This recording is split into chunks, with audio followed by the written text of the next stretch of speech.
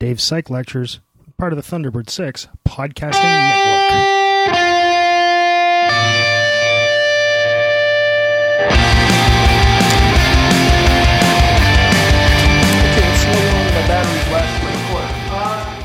Last time we were talking about spreading activation. This is where we ended off. Collins and Loftus's idea. It's a network. It wasn't as rigidly hierarchical. There were still units and properties, again, but not as hierarchical. So things were up and down rather than just rigid like they are in TLC. And the semantic distance, how far away something is. The more distant it is, the less related it is. Okay?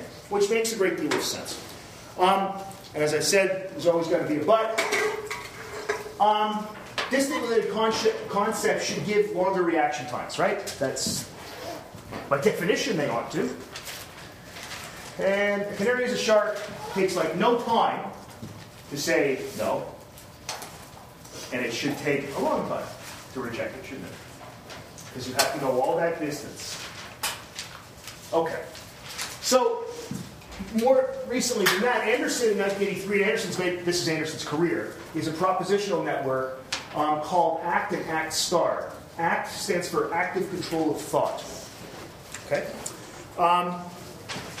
Now this model,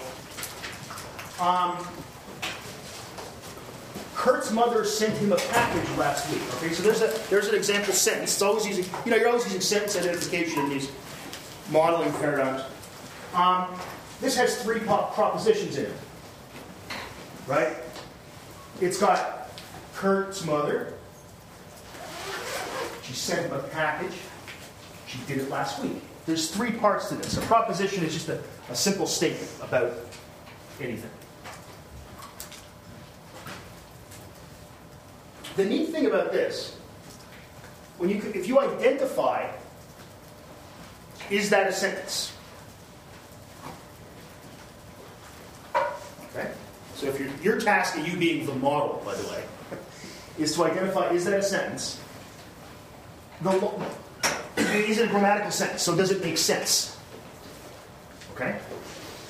If you're to identify that as a grammatical sentence,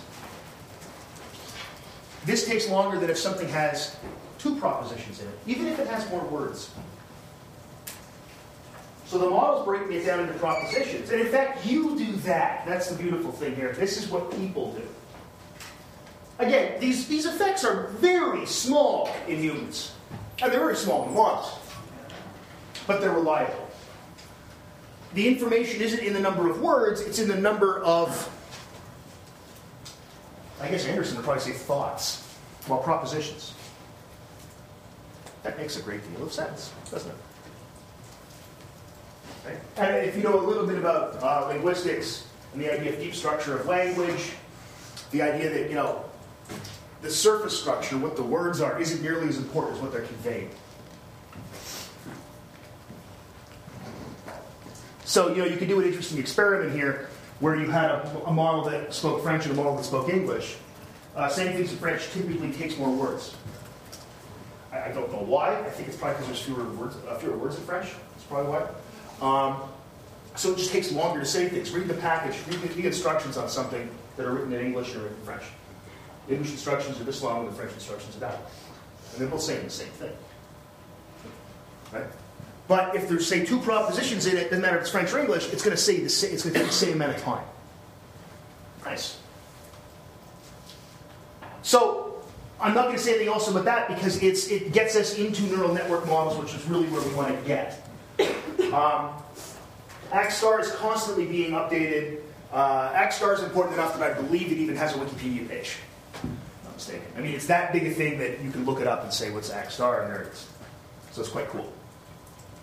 It's also exceedingly complicated, and I'm not going to go into it any more than that, because I'll get bogged down myself. I'm not going to lie to you. It's not like, you're too stupid to understand it. I really have some trouble with it. And that's just not because I think it's bad, it's because it's hard. Go to graduate school, take a course in semantic memory, and learn all about it. And come back and tell us all. Now, neural network models, in general, the thing that I like about them is that they're trying to mimic the way that the brain works. The other models aren't. That isn't necessarily the be-all and end-all. I mean, the Atkinson-Shiffrin model has no mention of anything that seems at all like neurons. Or about anything that seems at all like brains. Right? Yeah, it does, okay. Sort of model of memory. Neural network models have units or nodes that are just like neurons. They're either on or they're off. You know that about neurons. They either fire or they don't fire. Right? Neurons can't be kind of firing. They can be less likely to fire or more likely to fire. That's fine, but they're either on or they're off. And that's what neural networks do, and that's the beauty of them. So units have a threshold of firing, and once activated, you get past that threshold of firing. Past the threshold. What's the? Okay. Again, I always say this: you got to worry about the model first, and then the physiology, right? So the models work like this. A node has a likelihood of firing. We'll say it's a yes one. Okay, well, it's going to say yes, this is a sentence, or yes, that is true, or no, that is false. It has a likelihood of firing a threshold. And once enough yes votes basically come in, the same way that works with neurons, if you guys know about temporal and spatial summation of neurons, and I know some of you guys do because you took graded behavior with me. Once there's enough yes votes in a certain amount of time, it fires. And that's how neurons work. Okay? So once the units, they get activated, more and more likely, more and more likely, more and more likely, then they hit the threshold and they fire. Kind of like how we get enough neurotransmitter released, you get enough sodium ion channels open, then the resting potential collapses and you get an action, just like it works in a neuron. This is what's nice about this. Because it has to be up here somewhere, and neurons are doing it somehow. So I kind of like that.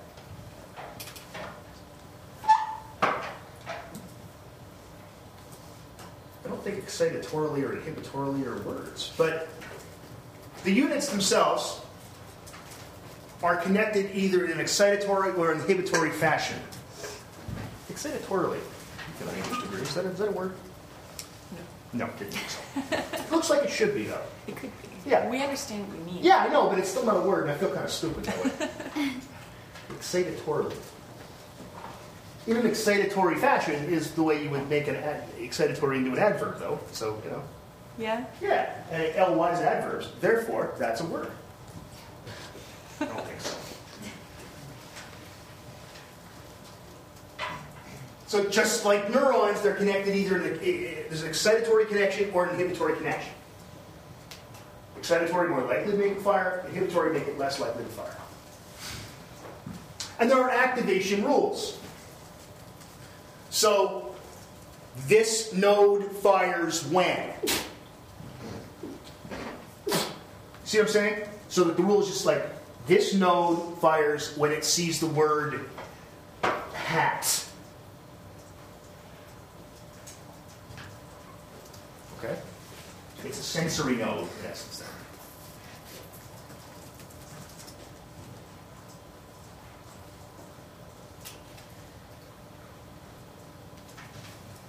And then there's, does it output? So it has a rule about outputting something. And if that rule is satisfied, it sends output to another node. Just like neurons. Again, these are the same kind of rules about how nervous systems work. That's the beauty of this. And that's what I like about it.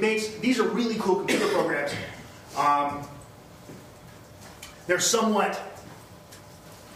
They're not the kind of thing you just sit down and write by, computer scientists write these things. These aren't just done by just some guy. Right? These aren't just done by 12-year-olds with scripts they get from 4chan.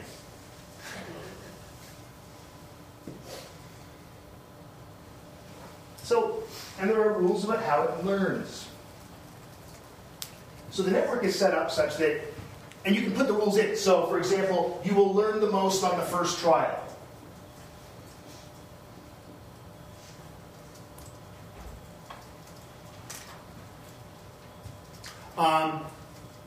Things will decay over time.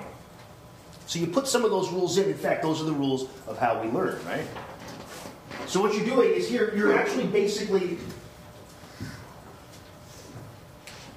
you're looking at data and then building your model based on the data. The other ones do that too, right? But this is being, I think, quite a bit more explicit about it.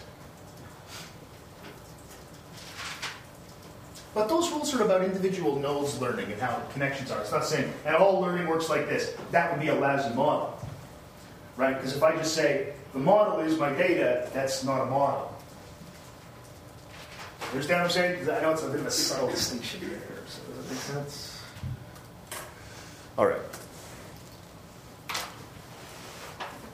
Groups of units, or we would call them modules, and we call them modules in evolutionary psychology and cognitive evolutionary approach. They're devoted to specific cognitive functions. This could be pattern recognition. This could be a spatial module. This could be a timing module. Okay? And in fact, again, our cognitive architecture probably works something like that. So once more, we've got something that theoretically, the idea of modules makes quite a bit of sense. So let's build modules in. That we have these neurons here, or units, I should say, that work on angles. And these ones over here work on relationships between stimuli. We put those together and we get what we call a spatial module. Because it's dealing with where things are. Okay. Properties of these things. They have, unlike... Okay, now this is a bit of computer stuff.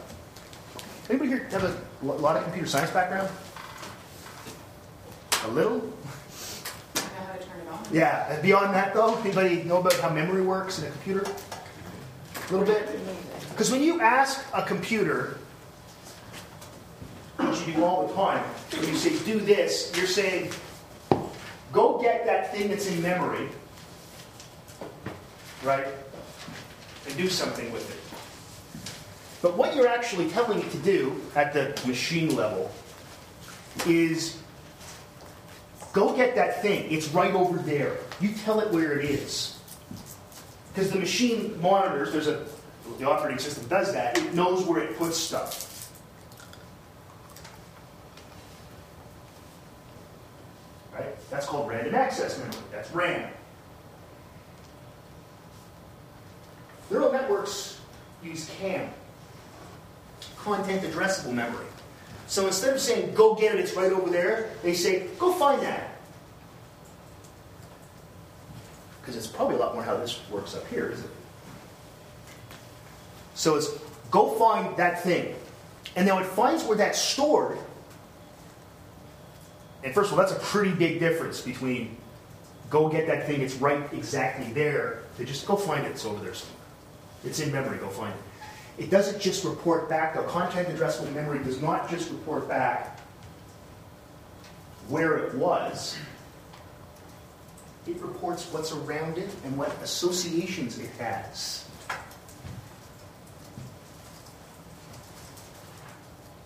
There's a reason we don't have this in our computers. It would be horribly expensive. And we'd have to totally redo all the way we do all of our computers. So content addressable memory, then, it's a hardware thing. You can write sort of simulations of it using RAM, but I mean, if you actually build a neural networking computer, you need that kind of memory. It's a whole different world. And for most of the applications that we have on our phones and our computers, tablets, we don't really need that kind of thing. We don't need to know that if I ask my computer, my phone,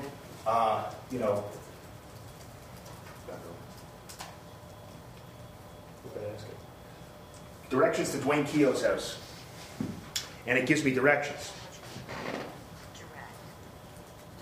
And then I go through and it says, do you mean Dwayne's house at Dwayne's home? But it doesn't say, oh, Dwayne, he lives near Paul. Because he doesn't. And you guys work together. Lori lives nearby too. Did you know Dwayne went to Memorial University of Newfoundland? Paul's also from that place. Like, it doesn't bring in all these other associations. It just says, oh, yeah, there it is. It's pretty neat that my phone can do that. I can ask it how to get to Dwayne's house, and it tells me, except it uses Apple Maps, and it's about 20 feet off. This happened the other night. Dwayne says, come over to watch the hockey game. I get John in bed. Paul's already over there. I said, yeah, sure, I'll walk over. It was snowing, but it was nice out, so... And I hadn't been to Dwayne's house in ages, so I just set it to Siri, and I put my headphones on, and it would tell me where to turn and all that stuff, and I walked out along. And I thought, why stepped down to his house? And I stopped, and I heard, it's Dwayne went, over here. I said, yeah, I thought that was your house, but my phone thinks you live over there. He said, well, you would have knocked on the wrong door. I said, well, I'm an idiot. I know what your house looks like. That's why I stopped. So when we retrieve information, all I had to do is just like, my phone goes, well, where's that? Oh, that's an address book. I know that's not exactly how it does it, but it knows where the information is. It goes and gets it in memory. In content addressable memory, it's like, Dwayne's here. Here's some things about Dwayne, some associations with Dwayne. That's a neat thing. Our computers don't work that way. Neural network computers work that way. Right? The network makes guesses. If it doesn't know an answer, it can guess. My phone can't guess very well. Right?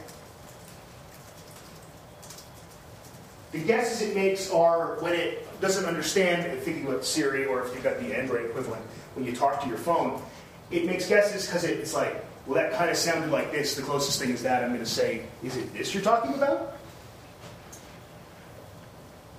The other day we were in the car, pushed the button because the phone syncs up with the car. It's all a computer. Everything's a computer. You know, and I just said, redial. It said, do you want me to call Cheryl Reed Elder? I said, no, redial. Redial, not Reed Elder. But the thing makes guesses. Now, if you've ever seen, who here has seen Watson on Jeopardy a few years ago? Anybody see that? The computer that played Jeopardy and kicked the crap out of everybody else? Now, it did screw up the final Jeopardy question.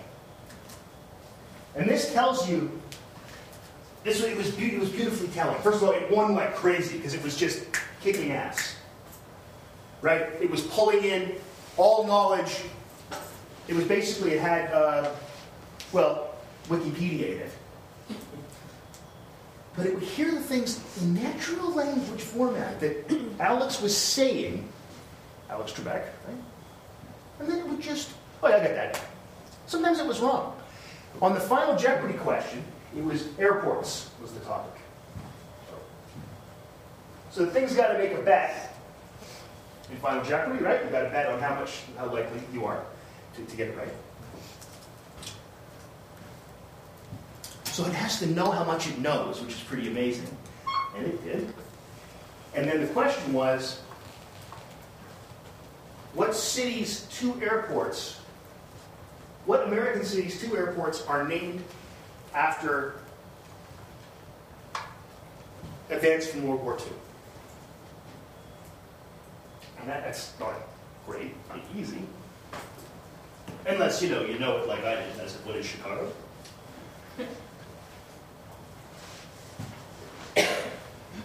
So it tries to make a guess.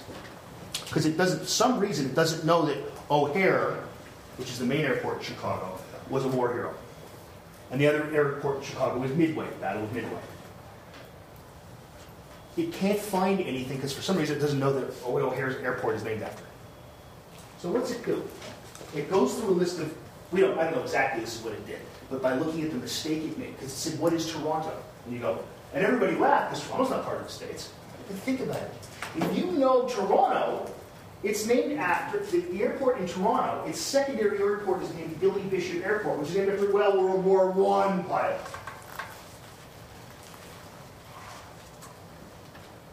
And Lester Pearson,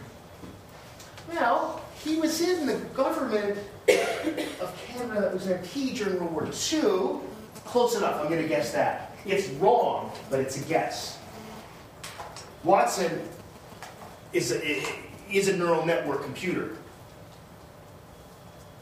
and it kicked the hell out of that guy, Ken, whatever his name is, Ken Jennings, that won all the money, the most ever on Jeopardy. Like, it was actually funny. He was laughing. They had like two of the best players ever, and Watson, and they're just looking at the sort of thing going, yeah, that's great, sure. There's no way. Like, they'd get one, and the audience would applaud. Right? I, for one, welcome our robot overlords. But you see, that was a stupid guess, but an understandable guess. Because you would never guess Toronto, would you? Because you all know Toronto's not part of the United States of America. But if you think about it, the way it was represented, the knowledge would be represented in the neural network that they had, that was a good guess. It's wrong, but it's a good guess. It's an understandable guess.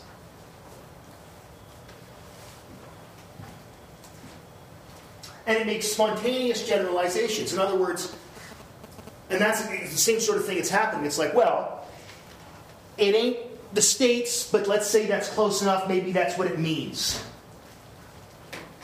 Just like you do.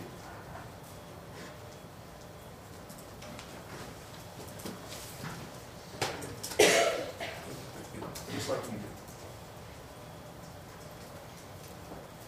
The key part of the whole thing is the way that the memory works, it seems to me. The other stuff, that's just modeling how neurons work. It's just modeling how neurons work. That's cool, but it's not, I think, as important as actually using this content addressable memory, which is probably the most important thing. All right. Some conclusions about this stuff. I don't want to get too bogged down in this. As I said, we can make a few statements. This stuff is hard, so I don't want you to get really bogged down in it, okay? All these theories are about connections. They're all about associations or connections, right? It's probably not completely hierarchical. Because we know the TLC shows us it doesn't completely work, and it's completely hierarchical, therefore, and that's the big characteristic of TLC, so it's probably the case that it's not completely hierarchical. Activation probably spreads. I think that's what Collins and Loftus said is very sensible. Because that's going to be a property of a neural network. Right? The more recently something has been fired, the more likely it's going to fire the next time. That's just building up the threshold, right? So again, that makes some sense. And it's hard. One of the biggest things you can say is what you really need to do here, if you really want to study this, and if you're really into this stuff, this is fascinating stuff to do, you want to learn some computer science too, not just psychology. So when you go to graduate school, if you're interested in this stuff, and you work with somebody who does this kind of work, they're going to want to know if you can write code. There was a course at U of T when I was in grad school called Massively Parallel Models of Human Semantic Memory. Yeah, that was a course. Graduate school can get a lot more specific. And I never took that because it was like, well, I know how to play games and I can write in BASIC. I know a little Turbo Pascal. And these guys were doing really high-end stuff. We got named Jeff Hinton, who was cross-appointed in psychology and computer science. Who was pretty damn famous. Pretty damn famous. All right. So, like I said, don't get too bogged down in it. But nonetheless, it's pretty cool. Questions at all about that stuff before we move on to talk about something related? Okay. Recorder still seems to be working. That's a good sign. What are we doing here? Oh, was it ever low on battery power? Okay. Procedural memory. Is that doing that thing again? No, I think it's okay. Good. Or is it not? No, it's doing it properly then. Procedural memory. This is the same as memory for facts, but it has a lot of similarities to it. Semantic memory, memory for facts. Procedural memory is how do you do stuff? How do you read? You just look at it, it happens. This isn't really available to cognition, to consciousness. How do you stop a puck? You ever ask a goalie a question like that? First of all, they'll look at you, I can't tell you, man, it'll jinx me. Because they're all freaks. All goaltenders are freaks. They are. They'll tell you that, by the way. Most goalies will say, yeah, we're a little bit different. Yeah. When you start playing hockey, it's like, yeah, I'll be the one that gets the puck fired at it. You know.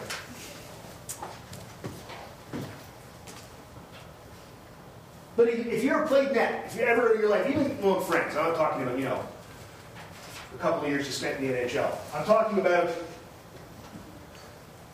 just playing street hockey. And when you make a save, and you make a good one, now we all make a good save, right? It happens everywhere. Glove save or something like that. So how did you make that save? And the answer you always give is, I don't know. You can think of a simple one. How do you catch a ball? I don't know. You put your hands out and catch it. How do you think of basketball is another great example? How do you know from 25 feet away, when you go out to take a jump shot, when to release the ball and how to follow through? How do you know that? How do you remember how to do that? And you can ask any basketball player and they'll tell you the same thing. I really never thought about it now. And I don't want to think about it because now you're going to jinx me. These sports people are very superstitious. Oh, they do it. How do you do math? How do you add?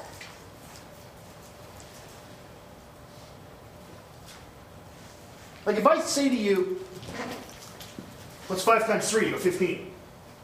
Yeah, there was a time when you would go, well, there's 3 roots of 5 and I can count them. You don't do that anymore, I hope. Hope. So some properties of this. This memory is implicit. It's not something, we know we have it, but it's not like it's available to consciousness. Now all I got to do is stick my glove out right now and catch the puck. I don't think Marty Brodeur does that. Because if he did, he'd never stop any pucks because he'd be lost in thought all the time. Hockey's a pretty fast game. One of the reasons it's hard to teach somebody to do something. I'm trying to teach my son to skate recently, which is it's really, really fun. And I've got to a point now where he can stand up on his skates and he kind of moves his feet.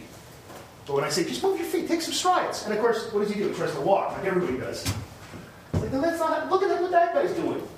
Now watch what I do. Your feet like a T and push off, and push off, and push off. And even then, that's hard to explain to somebody. It's implicit. It's not available to consciousness. The memory bit, you say, how's it memory? Well, it shows up because you get better with practice, and it stays with you. The example of skating, I hadn't skated until I started trying to teach John to skate this year.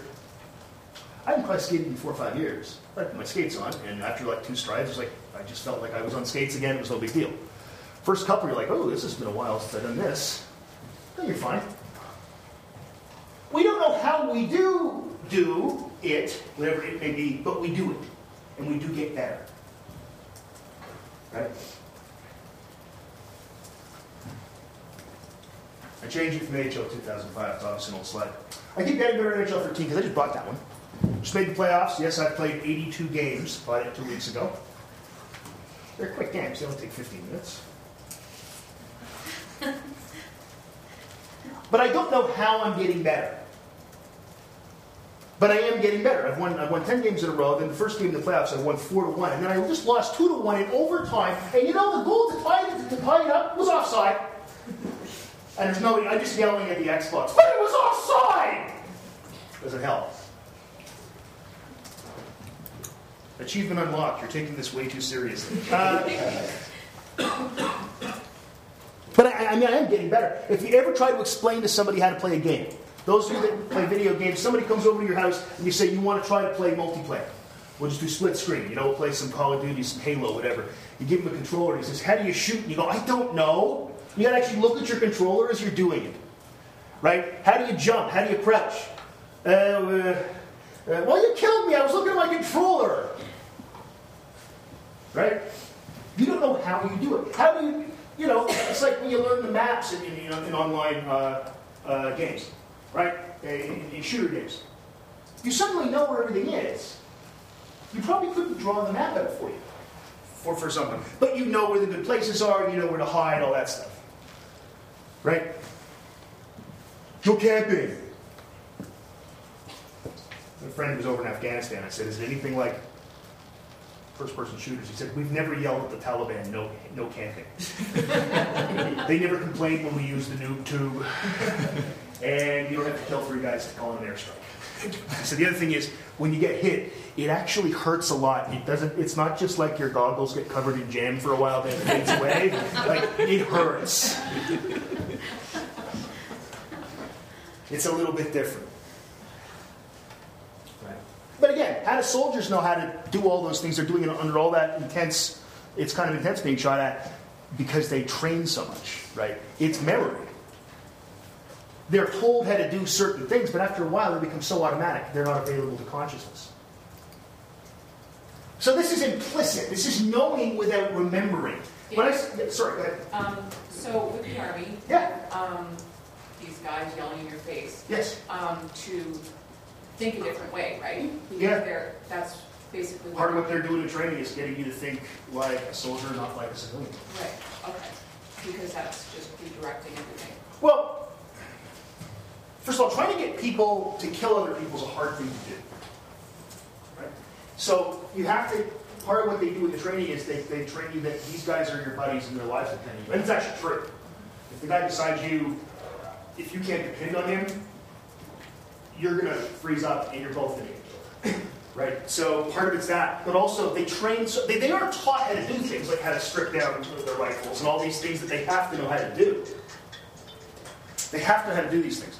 But at some point, they become automatic. Just like how driving a car. When you first learned to drive a car, you sat in the car, you put your seatbelt on, you were saying all these things in your head. Take the ignition key, put it in the ignition, turn it on, put car into reverse, look in mirror, check blind spot, back up, okay, back up. Now, you don't do that anymore. Now you can drive like, with one hand on the steering wheel, not even looking at somebody. My dad used to drive sometimes with his knees with 140 and 401. And like he'd be play fighting with my brother in the back seat. Hey, you guys are crazy! Smoke out in his mouth. Just like that. Like what dads do. Jesus. So it's knowing stuff without remembering.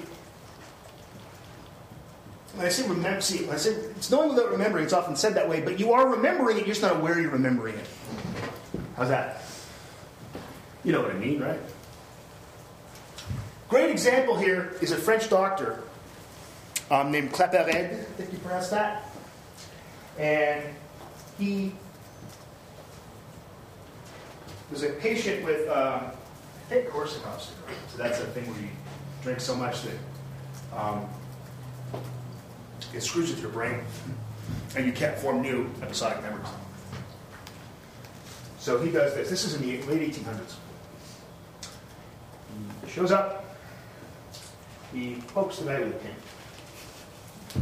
That's what they do. The doctors do that in France, right? I think so. Yeah. I know all doctors. It's part of the thing. But everybody gets it. It's socialist, so everyone gets poked with a pin.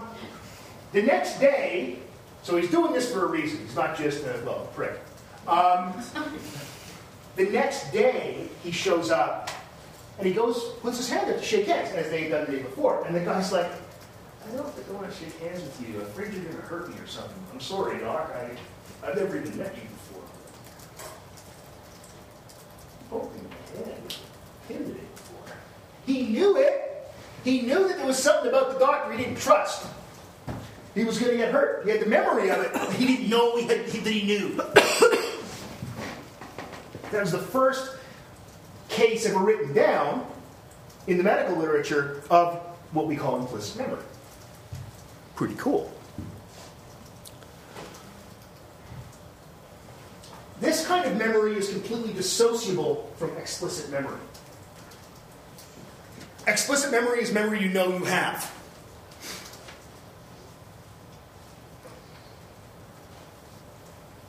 How can we dissociate it? Well, amnesics show totally normal priming.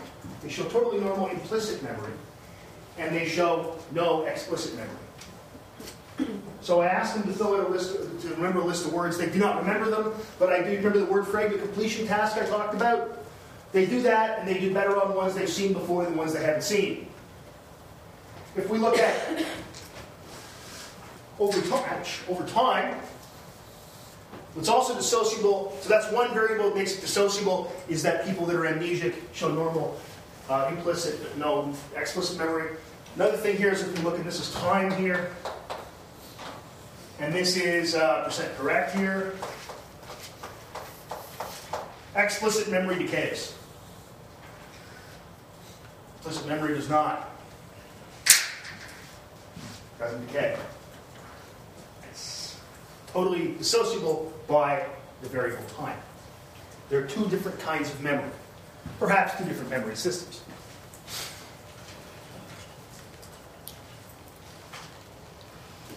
Okay. Questions so far? Is there any case of people losing implicit memory but still I've never heard of that, no. Yeah, I've never heard of that. I think you'd be in a great deal of trouble if you lost that, because I can't see how you can do anything. Because almost everything we do is, that's why it's a good question. Almost everything we do cognitively, we aren't aware we're doing. Right? How do I remember that I advance the slides by clicking the button here? I don't know. That's what I do. It's my thing that I do. Right? So I don't see how that's even possible. I've heard people think of that before, but I just don't know how you could do it, right? And I don't see how you could have a case like that. I mean, you'd probably just have somebody that was... They wouldn't understand language then. Yeah. It's an interesting thought experiment. So Dave, Yep. people with Alzheimer's, that's like eating away at the brain. Yep. So they have this obviously, but it can be eaten away at points, correct? Yeah. So what am I asking? I'm not sure. Well, the first thing that goes in Alzheimer's is explicit things, and it goes very typically slowly. It's always slow. Sometimes, of course, it's very fast, but usually it isn't. Usually it's a little bit of forgetfulness. And then then implicit things start to go, like the ability to understand language, to speak, all these things, and eventually you die. I mean, it goes from it goes from the outside in, basically. So you're going from more complicated things to more simple things, and then you just, when you don't have enough brain left, you die. It's horrible. Okay, so how do we study this? We study this using a technique called priming. And I've talked a little bit about this. Priming shows up when you get enhanced identification of a previously seen but now degraded stimulus. How's it degraded? Well, remember, part of the word is missing. Right? So you have a word fragment. Or you can have a word stem. So you got part of the word, and then the first three letters, and then the rest is a blank. Now, you don't need to have that experience. You don't need to have seen the word coffee to identify the word coffee as a part of the word, as one of the word fragments, but it helps you.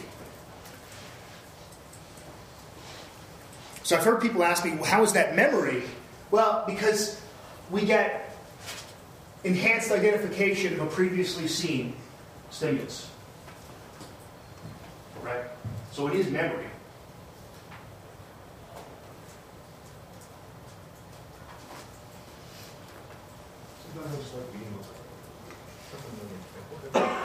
Study in Spain. There you go. That's interesting.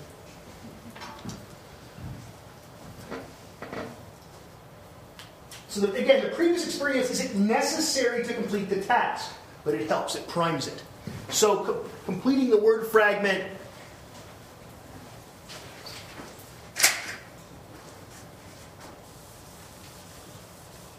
completing this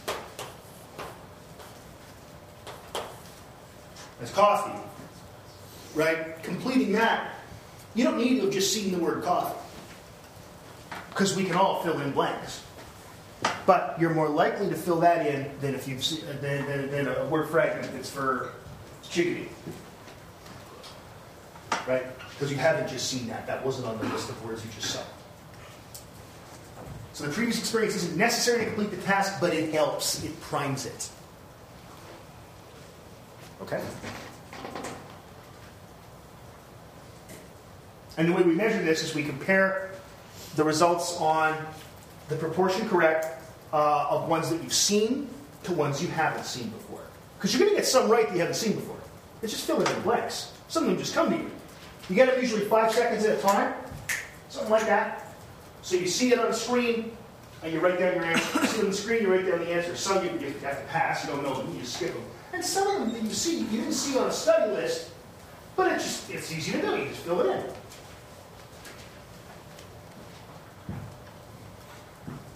And the beautiful thing about this is that it's a pretty robust phenomenon. It almost always happens.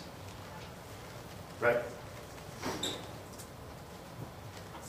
One of the reasons we're going to use it as our next next experiment in the Psych Lab course is because it will work. It's much more fun doing experiments that work. So that's why we did the Stroop effect first, which worked, and we all felt silly trying to go, red, orange, green.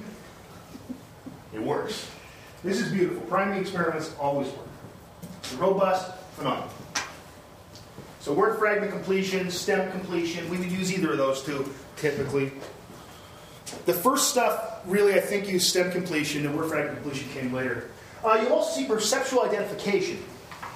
So what is this picture? Or sort of, what is this? But it's done very quickly. So it might be shown to you for a 20th of a second. What was that? And if you've just seen it before, you'll be better at identifying, and that there you can use a picture, word. You could use words. It's been done with words.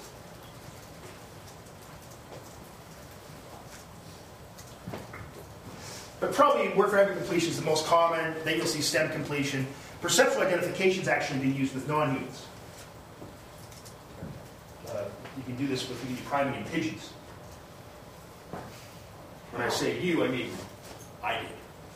How do you do that? Wait till I've explained all this, and then maybe I'll explain. Yeah, it's really a complicated term.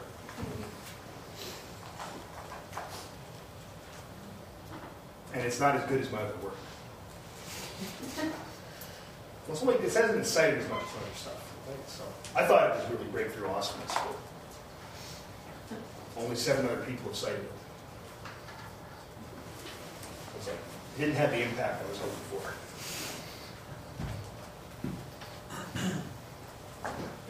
Picture fragment completion in pigeons.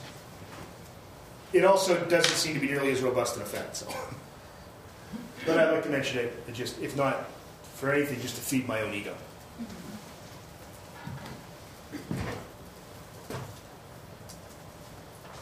All right. So characteristics of priming characteristics. Retention interval has very little effect. See that? Over time, 7 days. 7 days you will get no decay of priming, which is pretty neat. Levels of processing has very little effect. For the longest time, it was thought that levels of processing had no effect at all. And levels of processing is processing, let's say, semantically, in other words, the meaning. You remember things better than if you just look at the physical characteristics of the word. Perhaps the way it sounds, maybe counting the number of ascending and descending letters, like so a D, small d, that's an ascender, and a small p, that's a descender, goes below the line. Just counting, those are counting number of consonants, number of vowels. That's shallow processing. Looking at meaning is deep processing. And for the longest time, people thought it had no effect. It does have an effect under very specific circumstances, as found by Endel Tulving's postdoctoral fellow Brad Chalice and Brighton undergraduate student David Brodbeck. And we actually reviewed 31 other experiments that claimed there was no effect. They all had no statistically significant effect, but they all went in the same direction, a very small, non-significant difference. And we said, well, then that means there's something going on. And then we designed our experiment to show that there was, under specific circumstances, the levels of processing. It only happens within subjects, not between. Like, it's really, really subtle. It's a small, teensy effect.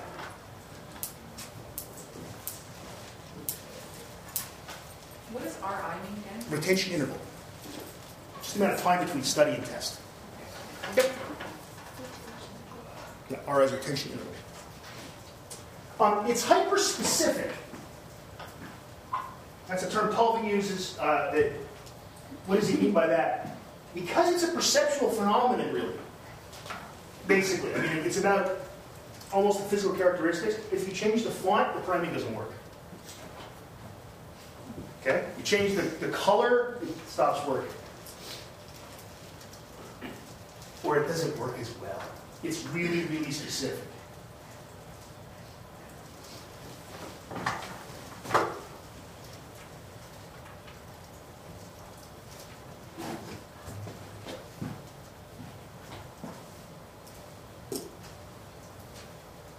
So you can see it's quite a bit different than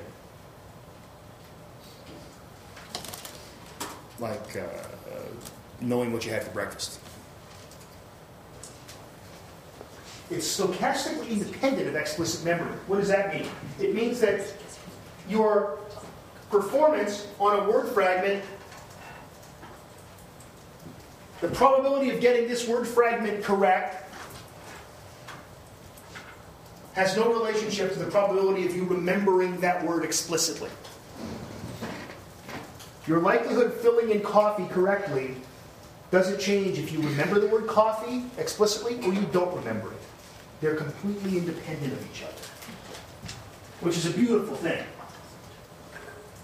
So you see they're very independent kinds of memory, perhaps independent systems. I mean, I would say they are, but not everybody.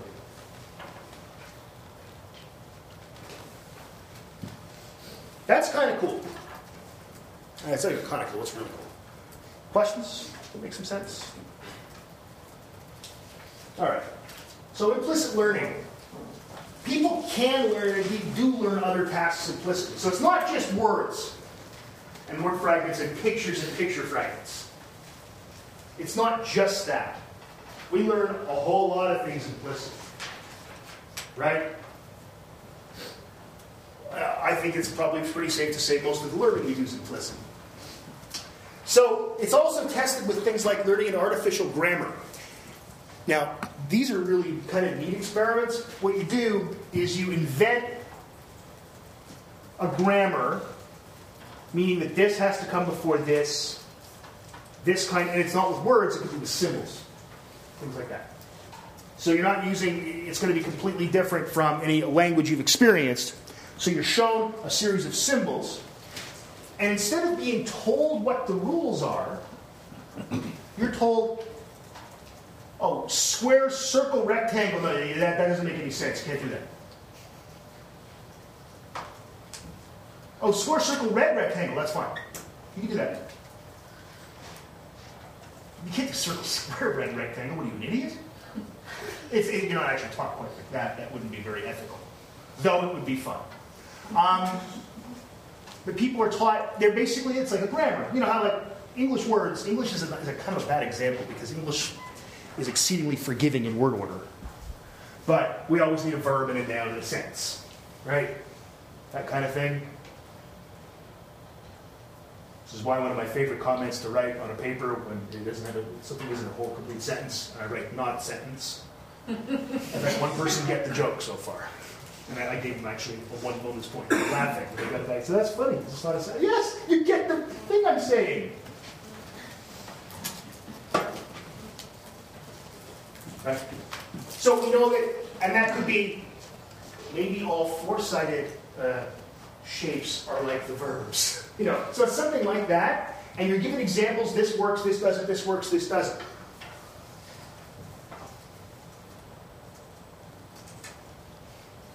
Like, for example, the writing lab actually isn't a sentence, which is ironic somehow.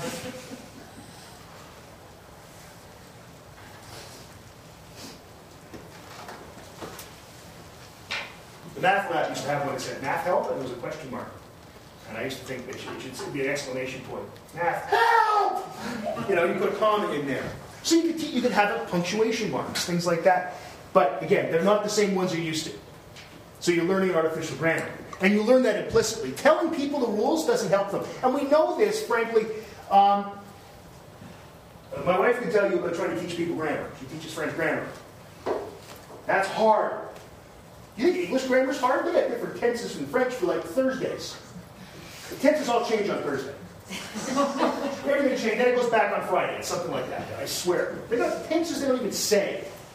That's actually true, by the way. crazy tense they only use writing. And some we don't even use writing. Yeah, and some they don't even use writing, but only when they're miming.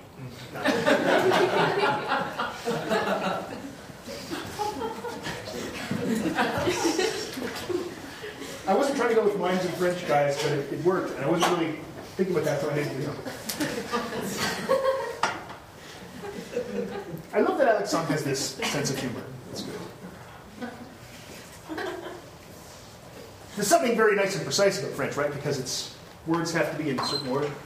English is not like that. Certain order words have to be in. That's clunky, but it's grammatically fine, right? It's horrible sentence construction, but it's not wrong. Wrong, it's not. You can't do that in a lot of other languages, right? So, I think that's one of the reasons that a lot of people can speak English enough that people can understand it. Right? So you do that with this kind of thing, these artificial grammars. Trying to teach people the rules is hard, and in fact, usually is detrimental. Just giving them a bazillion examples. Now, again, these aren't grammars that are as complicated as the grammars we have in real human languages. So you do have to learn grammar. You have to be taught it as well. There's a reason we're taught it in school. Right? You can't just pick it up implicitly. But you do pick up a lot of grammar implicitly. You internalize grammar. Right? You can look at a sentence and say, no, that just doesn't look right. Even if you can't tell me the grammatical error per se, you can still look at it and say, there's something wrong there. You just felt wrong. Because it's an implicit thing. When you really know a language, right? It's an implicit thing. It's like, well, I mean, again, with French is a nice example here because they have masculine and feminine nouns, right? And I don't speak French well enough to. I don't speak French well enough. Let's just say that. I can, but it's not very good. But I can look at a word and say, no, that's not a la, that should be a the. And I don't know why. And there really aren't a whole ton of rules about that anyway. There's no Pardon me? There's no. Yeah, there's no rule. Except for things like Canadien, that kind of thing. Well, that's because there are non-Antonio calls in, but. Yeah. But like, there's no rule for tab. Yep. There's no reason that it's. Feminine. Yeah. I don't know why. But why? No, Because. there's no reason. Yeah, exactly. Just because. Yeah. It's one of the things this about culture. It's so hard to explain to people. They say, yeah, but why is it like this? Because it is. There's nothing I can do. Wasn't my idea. I tell her, just say it's like math. Same reason 2 and 2 is 4. It just is. So, the thing is, you can look at a word, if you know enough French, and it's a word you don't know before, you can look at it and go, I think that probably is one of those. There probably really is an implicit rule that no one knows. It's more like you guess because you see that the construction of the word is quite the same. And sometimes it actually, even us, do mistakes. Like if we don't know a word and then we see it's constructed like this one, so it should be feminine as well, but actually it's masculine. Actually, it's masculine, yeah. Then you throw the Germans, they got an extra one in there. They get that neuter one. It could be male, female, or neither. They are trying to trick you while you're not looking. So, I mean, like Alexandre's right. You look at that and you say, yeah, that feels like it should be masculine. It feels like it should be feminine. And there kind of, sort of are, but not really rules, is the best way to put that. And grammar a lot of times works that way. So you teach people, it's simple grammars, but instead of teaching them, you just give people examples and they learn them. And then you ask people what the rules are and they can't tell you. That's the beautiful thing. They just say, no, square, circle, green triangle. No, yes, you can't do that. It just seems wrong. And in fact, you've made that so that it explicitly is a rule, but you've never told them the rule. Really neat research. Really neat research. So that kind of makes sense as to why when you're talking to babies, you want to speak correctly. Like the whole idea you hear a lot that baby talk isn't exactly the best for when they're in such a... Right. No, go ahead. I have it. Yeah. No, it's hard. And in fact, babies it's almost like they bring that on themselves. Like, you almost want to talk to them like in baby talk. Right? Yeah, but it's... Oh, you look so nice today. You know. It's like you don't want to say things that are grammatically incorrect. Like, oh, she's a pretty one. Or, Yeah. you.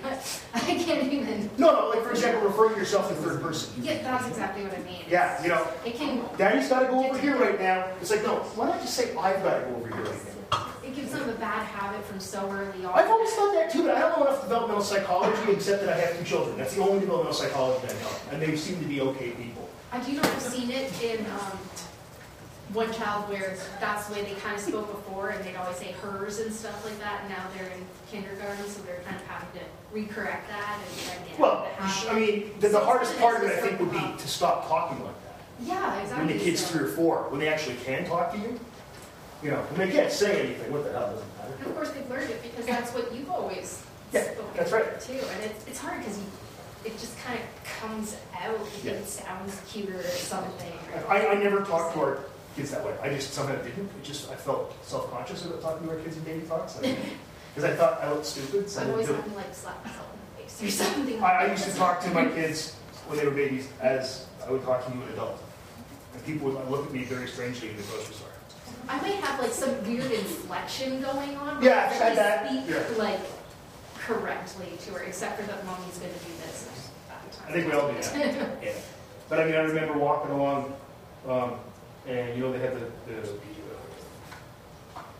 carts, you know, the grocery store that had the built-in sort of baby seat. Yeah, yeah. And I remember Maddie sitting there, and I'm pushing along, and she's like 2 weeks old, and I'm talking to her about like world events. That's good. You know, I'm saying things like, "Can you believe what's happening right now in the Middle East?" People are looking at me like, "Who's he talking to?" The kid. It's good. I gotta talk about something, and instead of saying, "Did you do a poo-poo?"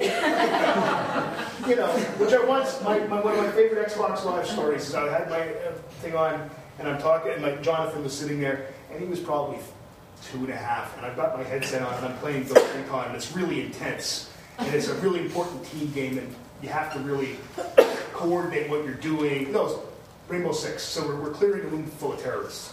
In the game, it's not real. And yeah, my secret life as an operative, I take my kids with me. Worst movie ever.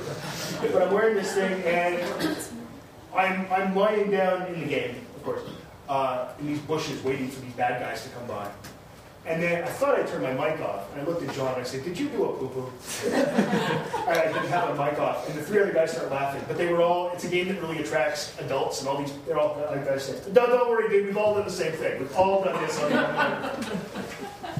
But yeah, you know, I think that it may be the case. I don't know what the effect of baby talk is, and I know people study that, but I don't really know. But you do internalize grammar. We know that. That happens. Everything I've researched so far says, it's probably not the best idea. Okay. It's not horribly detrimental either, unless your kid has no other contact with the outside world. Yeah, exactly. Like, they tend to get over this. Just if you want to give them more of a bit of a head start, get them into good habits first. Yeah. A friend of mine once got mad at me for swearing around their 4-month-old baby. I said, "Your kid doesn't effing know what I'm even effing saying." So Yeah. I didn't go over that well, but I was making a point. That's what I was doing there. Correlated events, in other words, learning. Classical and operant conditioning.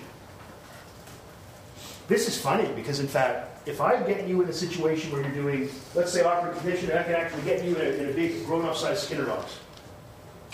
And you have to push a button or something every time, whatever the hell happens, I don't know. And there's a scheduled reinforcement, right? Let's say the first response after 15 seconds gets reinforced. The old FI 15. Great, fixed interval 15. So we'll do that. We'll set you up. Your behavior looks just like a pigeon, by the way. You get exactly the FI scallop. It's beautiful. Beautiful. Then I ask you, when you start showing me, I will ask you, as soon as you figure out what's going on, I want you to tell me. Because I don't tell you. It's the same thing we do with pigeons, because we look at a pigeon, please. And the first one after 15, you get food. Okay, good. Doesn't help. So with a pigeon, we just throw them in the box. Do the same thing with a human. Put them in front of a computer and say, okay, when you figured out what you're supposed to do, just tell me. People's behavior shows that they figured it out, but their cognition lags. It takes another few trials before they actually figured it out. So their behavior looks perfectly the same as a pigeon or a rat or a whatever. but they haven't actually, they can't tell you what the rule is yet. Pretty cool. And in fact, you know what? If you tell them what the rule is, it doesn't help them a whole hell of a lot either. So it's correlated events, just basically very simple associative learning. We don't do that explicitly. Abstract concepts are kind of like these artificial grammars. Right? Same kind of idea. Same kind of idea. So we make up fake concepts and we say, this is a yes. And this one's a no. And this one's a no. And people just guess. And the funny thing is they get good at it before they even know what the rules are. So it's kind of like the artificial grammar kind of idea, except it's one stimulus, not a series of stimuli. So it's something like, on even-numbered trials, it is a shape with at least 7 sides that has 2 primary colors in it. That's hard. That's a hard concept. And in fact, if I told it to you, it's not going to help you anyway. However, you know what? You can learn it. Pretty amazing. And you don't learn that. You don't learn that explicitly. It's completely implicit. And event sequences. You can see these things are all related. Basically patterns. So I flash you a bunch of things and I say, what comes next?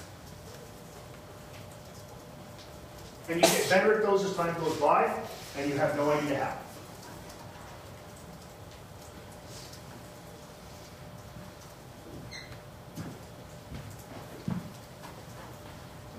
See, the nice thing about these kind of tasks is here, what they're showing is that we have to, for this kind of implicit learning, we have to invent something no one's done. Because I can't take you into the lab and say, okay, I'm going to teach you how to throw a ball. Because we all know how to throw a ball. Right? That's an implicit task, but I can't have you do that. It's something we all know how to do. Right? Or I can't say, I'm going to teach you how to draw a, I don't know, star. We all know how to draw stars. I could do mirror tracing. Remember we talked about mirror tracing with HN, that kind of thing? That's great, because none of us know how to do that. I can take you into the lab and put prisms on your glasses that are like prisms that shift the world over 45 degrees and have you throw a Nerf ball at a target. Yeah, that's good. That'll work, because none of us have walked around with prisms that shift the world over 45 degrees. Right. And you'll learn that. And in fact, even when I tell you it's shifting the world over 45 degrees, it doesn't help you at all. Because you miss by about 45 degrees when you throw the ball. Because you throw it over here. Oh, no. It's there, is it? Okay. Oh, still not at it. So these kind of things we can use to study how we learn things implicitly, and we don't have to worry about people's past experiences. So you always have to invent something that no one's done before. Some task that a person hasn't done. Because you don't want to have the dumb luck of having a bunch of guys that are really good at juggling. I don't know.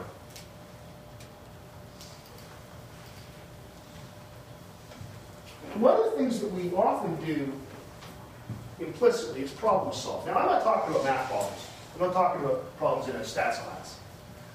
I'm not talking about your personal problems. I'm not that kind of psychologist. I have enough of my own. It's the reason I never did clinical work. I was always afraid people start talking and say, yeah, but you know what's happening with me? It's not going to help anybody. Thanks for helping me. Give me $120. I just don't see that being a business model. But I'm talking about like everyday kind of problems. Right? We have a start state and a goal state. We know where we are and we know where we got to get. This could be... they can be very well defined or very fuzzy. Very well defined would be, I have to get my essay done by the day it's due. It's a well-defined problem. A fuzzy problem is, what do I make for dinner time? And not on the days where you've planned it. I'm making pizza tonight. I know what I'm making for dinner. I've already planned that out. The bread machine's set to make dough. It's either that or I'm making a whole lot of little buns or something. Because it's going to make dough for me. But it's when you come home and you look at the fridge and you just stand there hoping that some guy will say, what about this recipe? Right? So that's a fuzzy problem. You look at the, hopefully not too fuzzy because your fridge, then you got to go with the mold. but see what I did there? I was just mixing it up.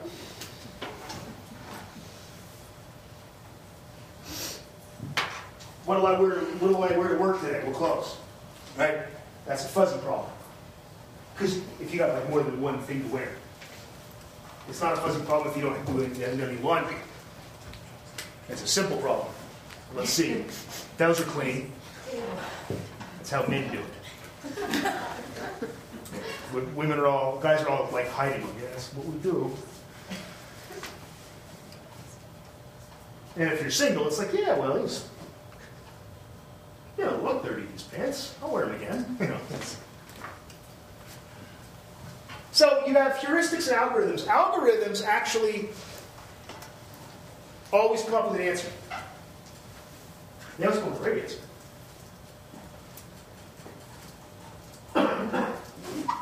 But they may take forever. Heuristics are guesses. They're rules of thumb.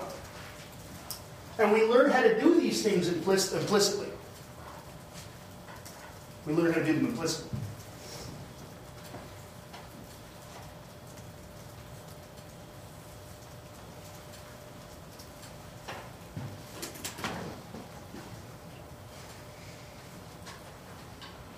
So, like, for example, if the problem you're solving is, what's my password?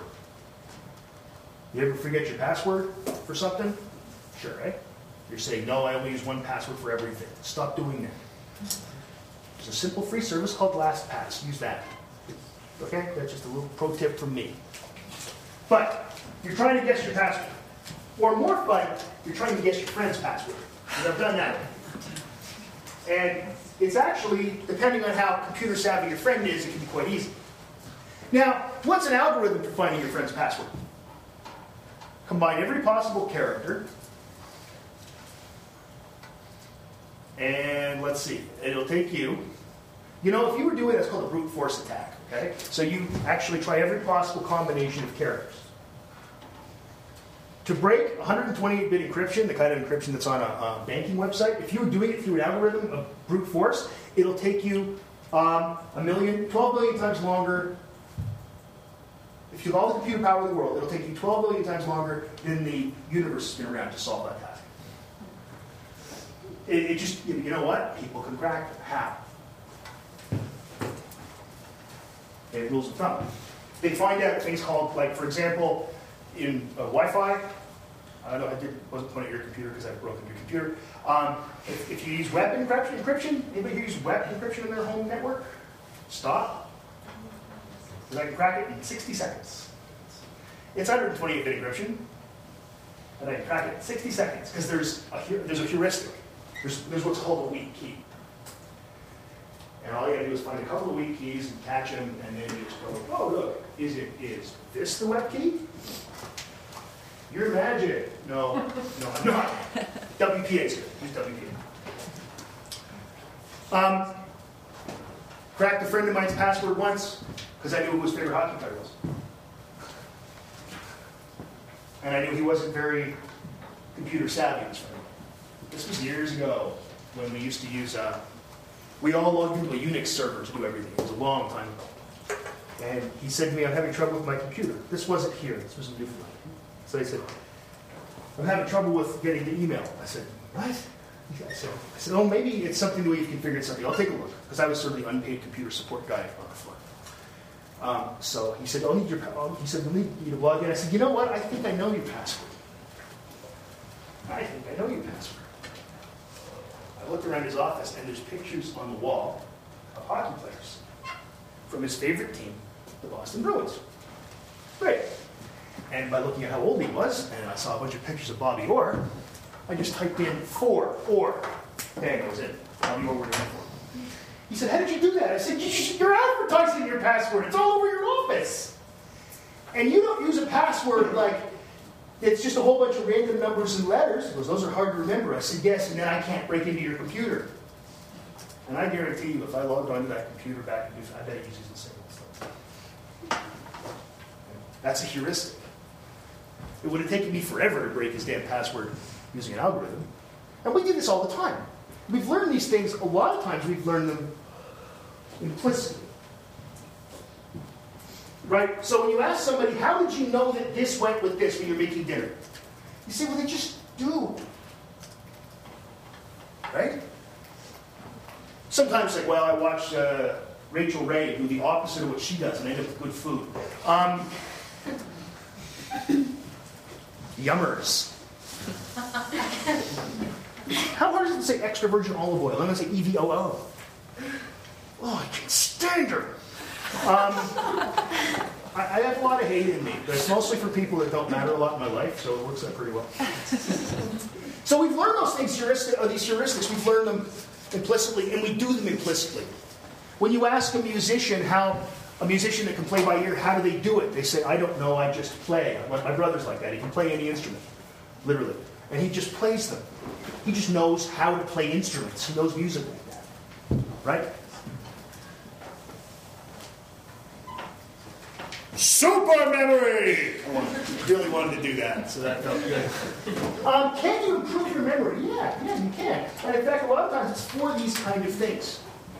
These kind of implicit things. That's why we do what's it called? Study. If you view memory as a skill like juggling, you can get better at it. The thing is, you have to know how the processes work, things like that. But there's this guy, Rahan, and I always forget his last name. He's from India. And he's a psych professor at, I think, is it Tennessee State? I can't remember. Somewhere in the States. And he knows pi to 38,000 digits. Yeah. So he's got a lot of free time. Hey, people make, you know what? Why isn't it any better or worse when you're playing Xbox? No different. The neat thing is that when you ask him how he does it, it's good. He just goes 3.141592.6, and then you come back 45 minutes later, and he's going 6413821. And he's right. That's the thing. It's not like he's just making up numbers. He's right. He's the same thing as a chess expert. What they do is they chunk stuff. A chess expert, a top-tier chess player, they aren't thinking any more moves in advance than a really good chess player. I know we all have this idea that you move your player, really good guy, really good at chess, you move your pawn once, and you think, oh well, this guy's good. He's already figured out how he's going to beat me. No, he hasn't. Right? But when you compare grandmaster chess players to masters, grandmasters are like the top world champion types. And you compare their memory for where pieces are on a board, you can just show them a board for a couple of seconds, they remember where all the pieces are. You know when they can't? When you put one of the pieces where it's not supposed to be. So you have both of your bishops on black squares. Which you can't do. Chess, well, you can do it. It's called cheating. Then they can't remember that. They know better than you are. This is the same thing. I think great athletes are like this. That they are able to... Remember, you always hear people talking about how basketball players can see the floor, hockey players can see the ice better. They don't see any better. Right? I don't think a lot of them see like I do, but they don't see any better than anybody else. But what they can do is they can think of where people are supposed to be. There's that great Wayne Gretzky quote, and he said, well, I know where the puck's going to be, not where it is. And if you know that, because you know everything about the game, you're an expert. Same thing with the chess master. Same thing with Rajan, or Rajan, probably Rajan, so it's in the middle. What he did is he's chunked this. How do we know this? Because you can say, okay, what's the 24,803rd digit of pi? And he goes, 4. And you say, okay. What are the ones around it? And he's better at saying the ones around it when he said like 28,400 than he is at saying another random. So what he's doing is he's got it into chunks. Now, this guy is pretty impressive. He's also increased his digit span. His digit span is 15, which is pretty damn good. It was 15, I'm sorry. They figure when he started trying to memorize pi. Now it's like 150. So you can say 150 digits to him and he can just repeat it to you. That's lots. Right? So he's great if you're ever trying to remember a phone number. Right? Because you say, Rajan, my phone number is this. And he's going, yeah, I got it. No problem. I got it forever. You know what the weird thing is about him? Other stuff, he's not like that. You give him a list of words, he's no better than any of us in the room. He's just average. But give him lists of numbers, he's like, oh yeah, numbers, I can do numbers. Words are not so good with words. And we should probably stop there because we're out of time. And we'll finish this stuff up on Monday, sorry. Thanks.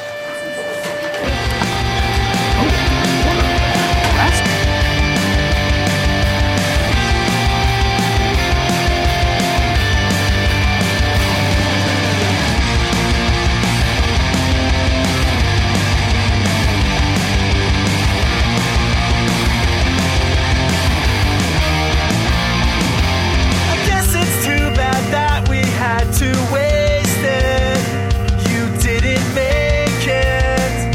How could you trust me again? And now we have to gather up our best men. They couldn't see them, and now we wait in silence.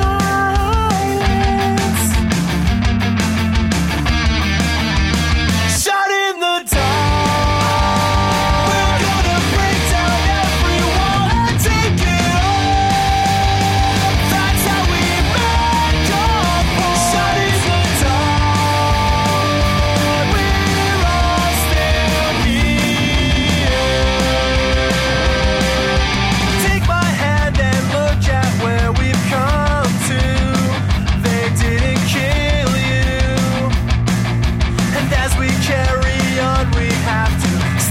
Tons of broken glass to save it. Why would we fake it? The time has come. Shut in the dark. We're gonna break down every wall and take it all. That's how we make our point. Shut in the dark. We're all still here.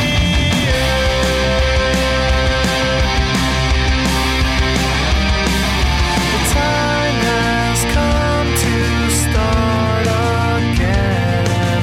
Can you help my only friend? Run and save yourself. Run and save yourself. Shut in the dark. We're gonna break down every wall and take it all. That's how we make our point. Shut in the dark. We're all still here.